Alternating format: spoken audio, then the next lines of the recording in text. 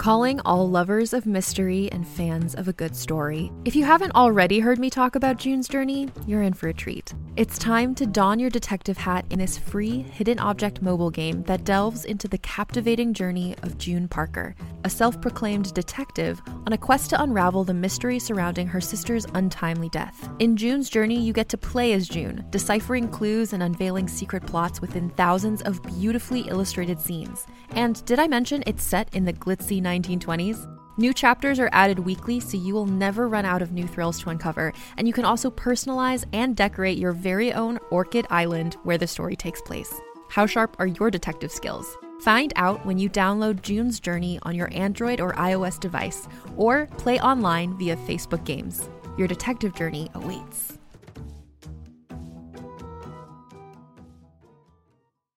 Greetings, adventurers. Today we're excited to introduce you to a new story, Dark Dice, a horror podcast that blurs the line between actual play and audio drama, where the story is determined by the roll of the dice. 6 adventurers embark on a journey into the ruinous domain of the Nameless God. They will never be the same again. One of the players is not what they seem after a doppelganger, a creature that can assume the form and voice of whatever it kills, infiltrates the team. As the players are picked off and replaced one at a time, can they figure out who the monster is before it's too late? Can you? Here's a quick example of what our show sounds like. The shambler with the jar of liquid inside of him. Soren Arkwright let loose an arrow that cracked the glass, passing through the spine of the creature. The shambler still managed to maintain its forward momentum, but stumbled as it eagerly tried to bite and swipe at Soren, landing near his feet. As Jeff Goldblum has now joined our cast, Dark Dice is available however you listen to podcasts. Hello, this is Alex Dolan, the creator of the Patron Saint of Suicides. If you like the show and want to support us, please leave a rating and a review on Apple Podcasts or Spotify. It really helps others find the show, and it makes all of us very happy. So thank you so much for continuing to listen, and back to the show.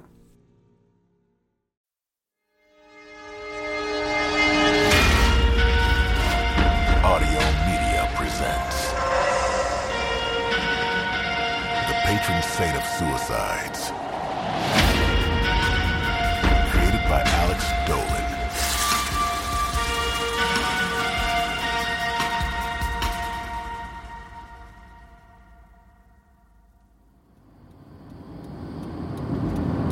Blossom lived up in the Oakland Hills, nestled in redwoods, and made him feel safe, usually. Not tonight. Someone was following his car. At 11 at night, no one drove on these roads. Most of the residents were already asleep. He barely saw a light on in the houses he passed. The vehicle stayed a few car lengths back, but on a quiet switchback road at night, there was no mistaking his tail. In the mirror, Blossom tried to make out plates or a face behind the windshield, but all he could see were the high beams. It was some sort of sedan, a boxy American car, but that was about it.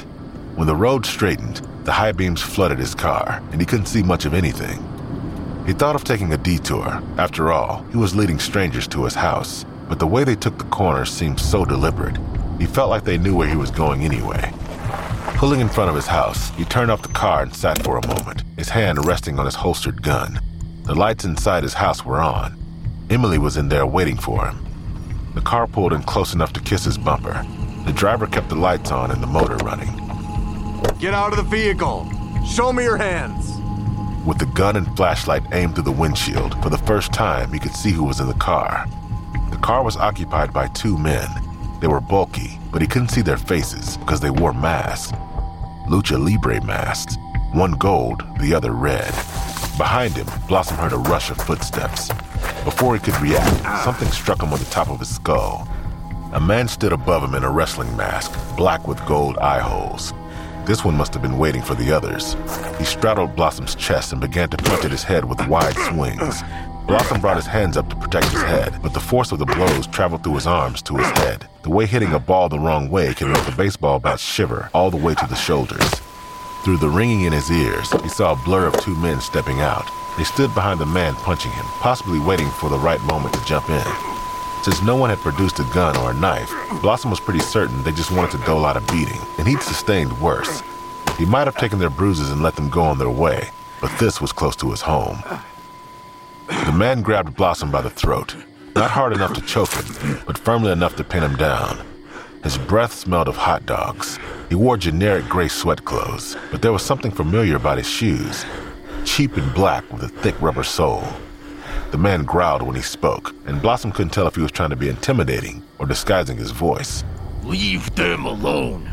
Blossom didn't need him to explain further. This was exactly what he thought it was, a cheap intimidation tactic. Those who hadn't worked closely with Victor Blossom might have thought he was reserved, even timid.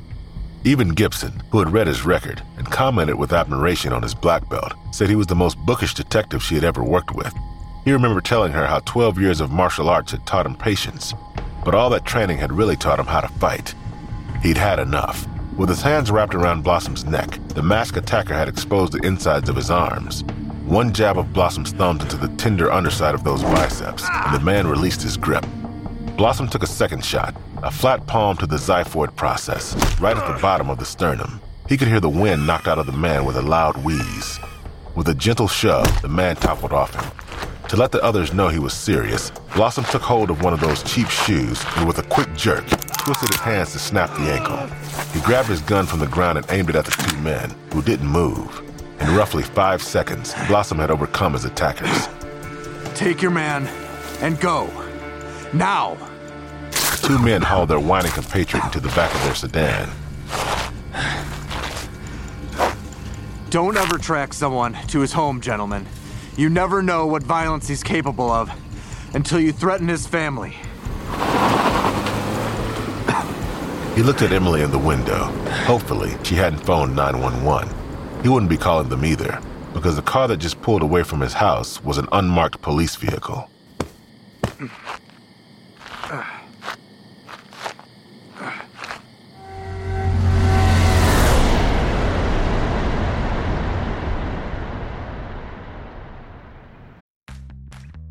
You can shop from anywhere doing pretty much anything. You might shop while working, eating, or even listening to this podcast. And however you shop, we all know and love the thrill of the hunt. But do you also know how to get the thrill of the best deals? Because Rakuten shoppers do. With Rakuten, they get the deals they love with the most savings and cash back. And you can get it too. Start getting cash back at your favorite stores like Sephora, Nike, and even Expedia if you're looking to get some travel in. And getting cash back doesn't mean you have to miss out on sales because those can just be stacked right on top. It's easy to use and based on a simple idea. Stores pay Rakuten for sending them shoppers, and Rakuten shares the money with you as cash back through PayPal or check. Download the free Rakuten app and never miss a deal. Or go to Rakuten.com to start getting the most bang for your buck. That's Rakuten.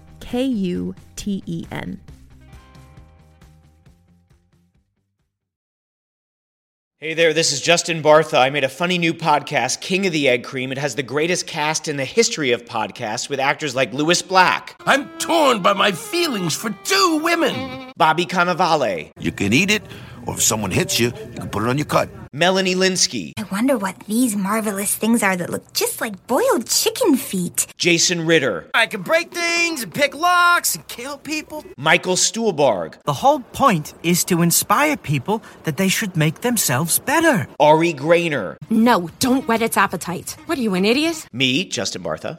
That's not just any egg cream, that's a Lemke's special. And all narrated by the hilarious Richard Kind.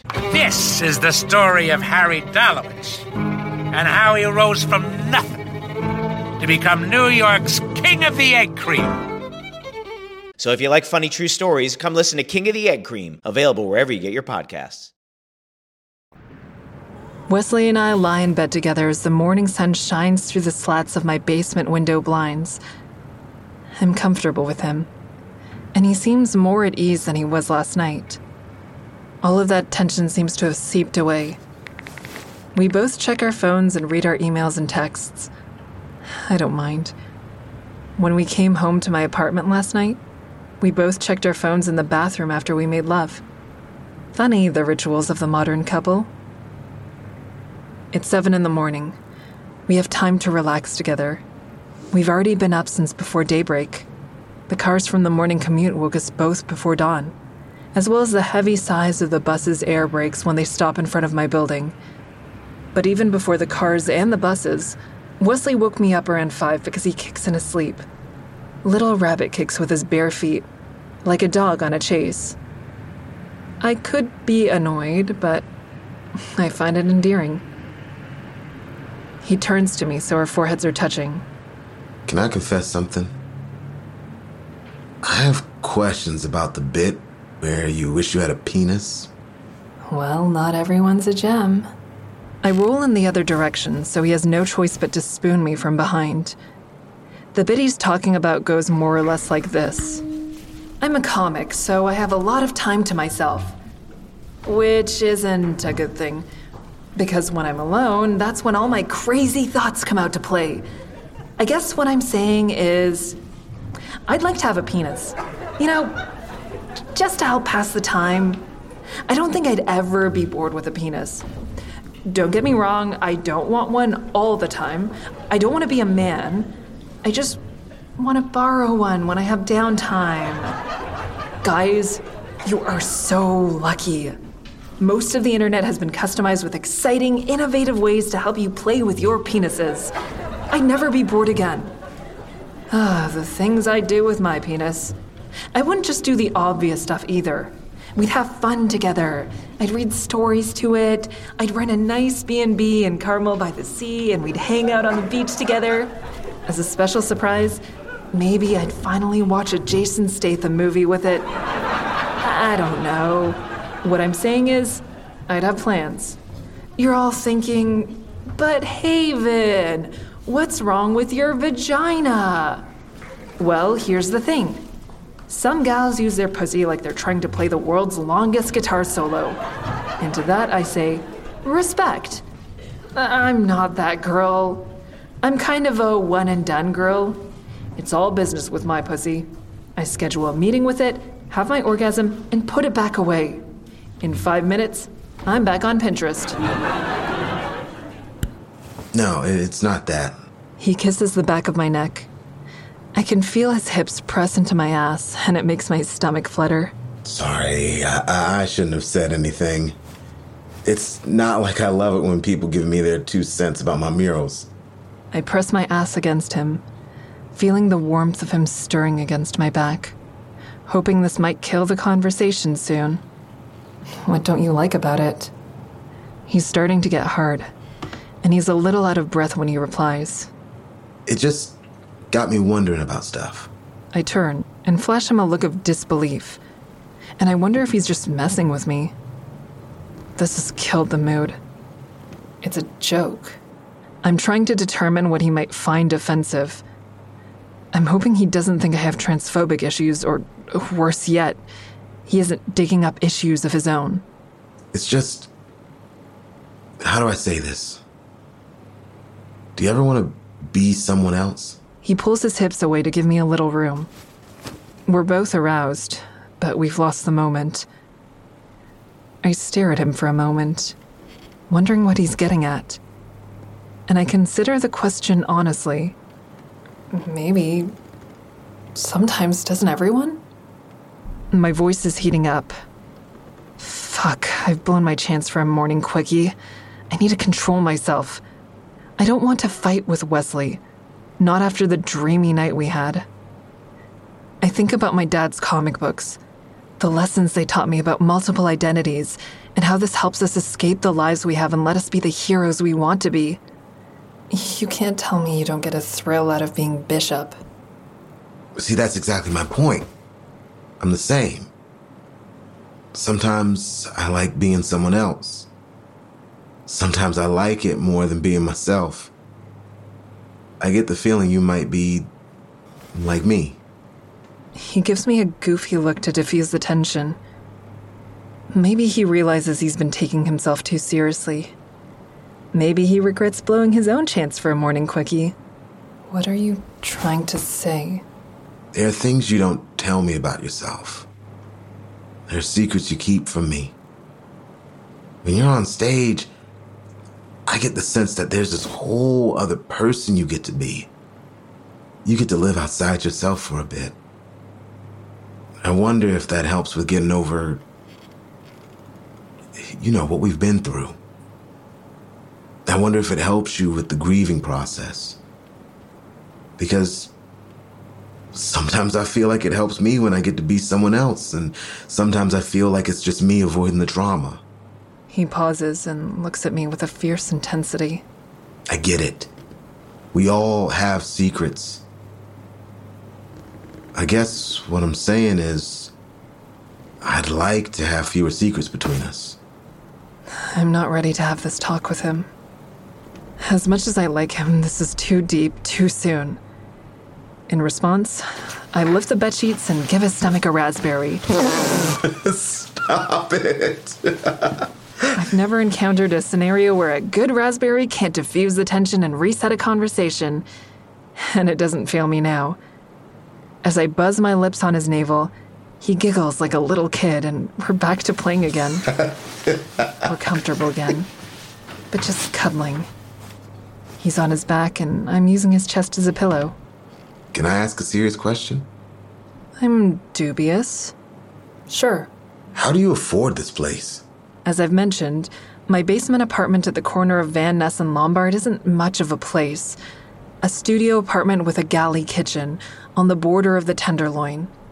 Yet, it's something to be envied because it's in the city of San Francisco, and I don't have roommates. These days, this is what passes for enviable housing. For what I spend on rent every month, I could buy a used motorboat. I think about motorboats, and this inspires me to give Wesley another raspberry. Stop it. When he collects himself, he retreads the serious topic. I'm just saying, you can be yourself with me. You don't have to hide anything. Well, I've told you about my father. And I've told you he died when I was 4. Wesley stopped smiling, realizing he stepped on a landmine. That's how I afford this place. I'm sorry for bringing it up. We lie in silence, all of our bliss now successfully burned away by talking about my dead father. It's been a long time since I've had a guest in my apartment. Didn't want to jinx it, but things got jinxed just the same. I'm compelled to compare Wesley to David Cohen, even though they're two completely different men. Envisioning them side by side, I compare David's paunch to Wesley's dancer's stomach. It's unfair. At some point, before it all went tits up, David did make me happy. And I still don't know Wesley well. Now that he's bringing up secrets and dual identities, I'm wondering how much I really know him at all. I've been silent too long. I can feel Wesley's legs start twitching next to me. What did you and that detective talk about? Largely your criminal record. Wesley gives me a death stare. I'm just kidding. You've got some thin skin. Don't joke about that. Do you have a criminal record? No, I don't. But I also don't like people joking about me having one. Okay, sorry. He stares up at the ceiling, no longer stroking my hair. He places his hand behind his head. Seriously, what'd you guys talk about? We only talked for a few minutes. Enough time to talk about something. Why are you dodging the question? I know what he's thinking. More secrets. I'll never get a straight answer out of this woman. I don't want to frustrate him. I don't want him to leave. But I don't know if I can offer him full transparency.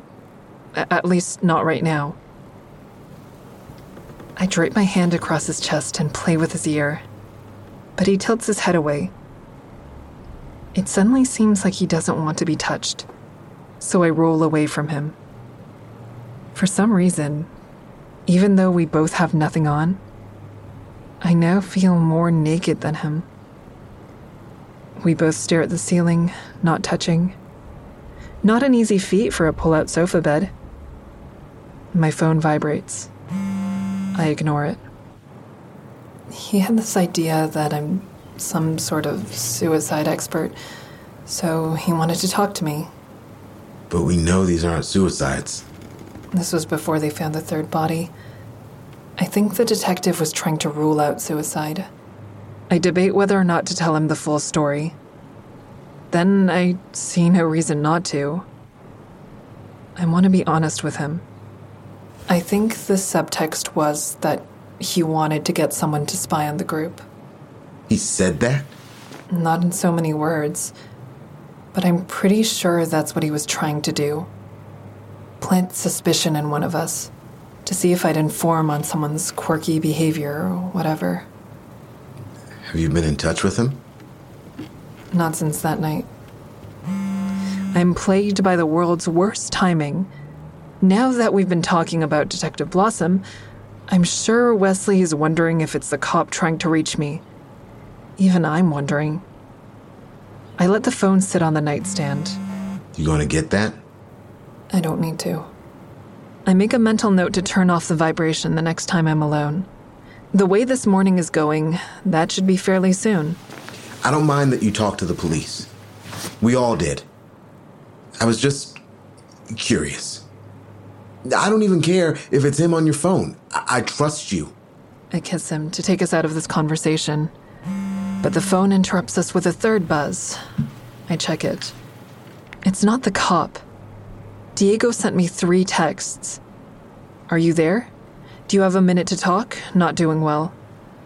This is the most earnest communication I've ever gotten from him.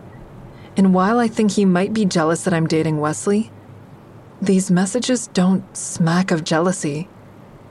It's something else. I show Wesley the text to assure him it's not the detective. I think he needs help. Why does it have to be from you?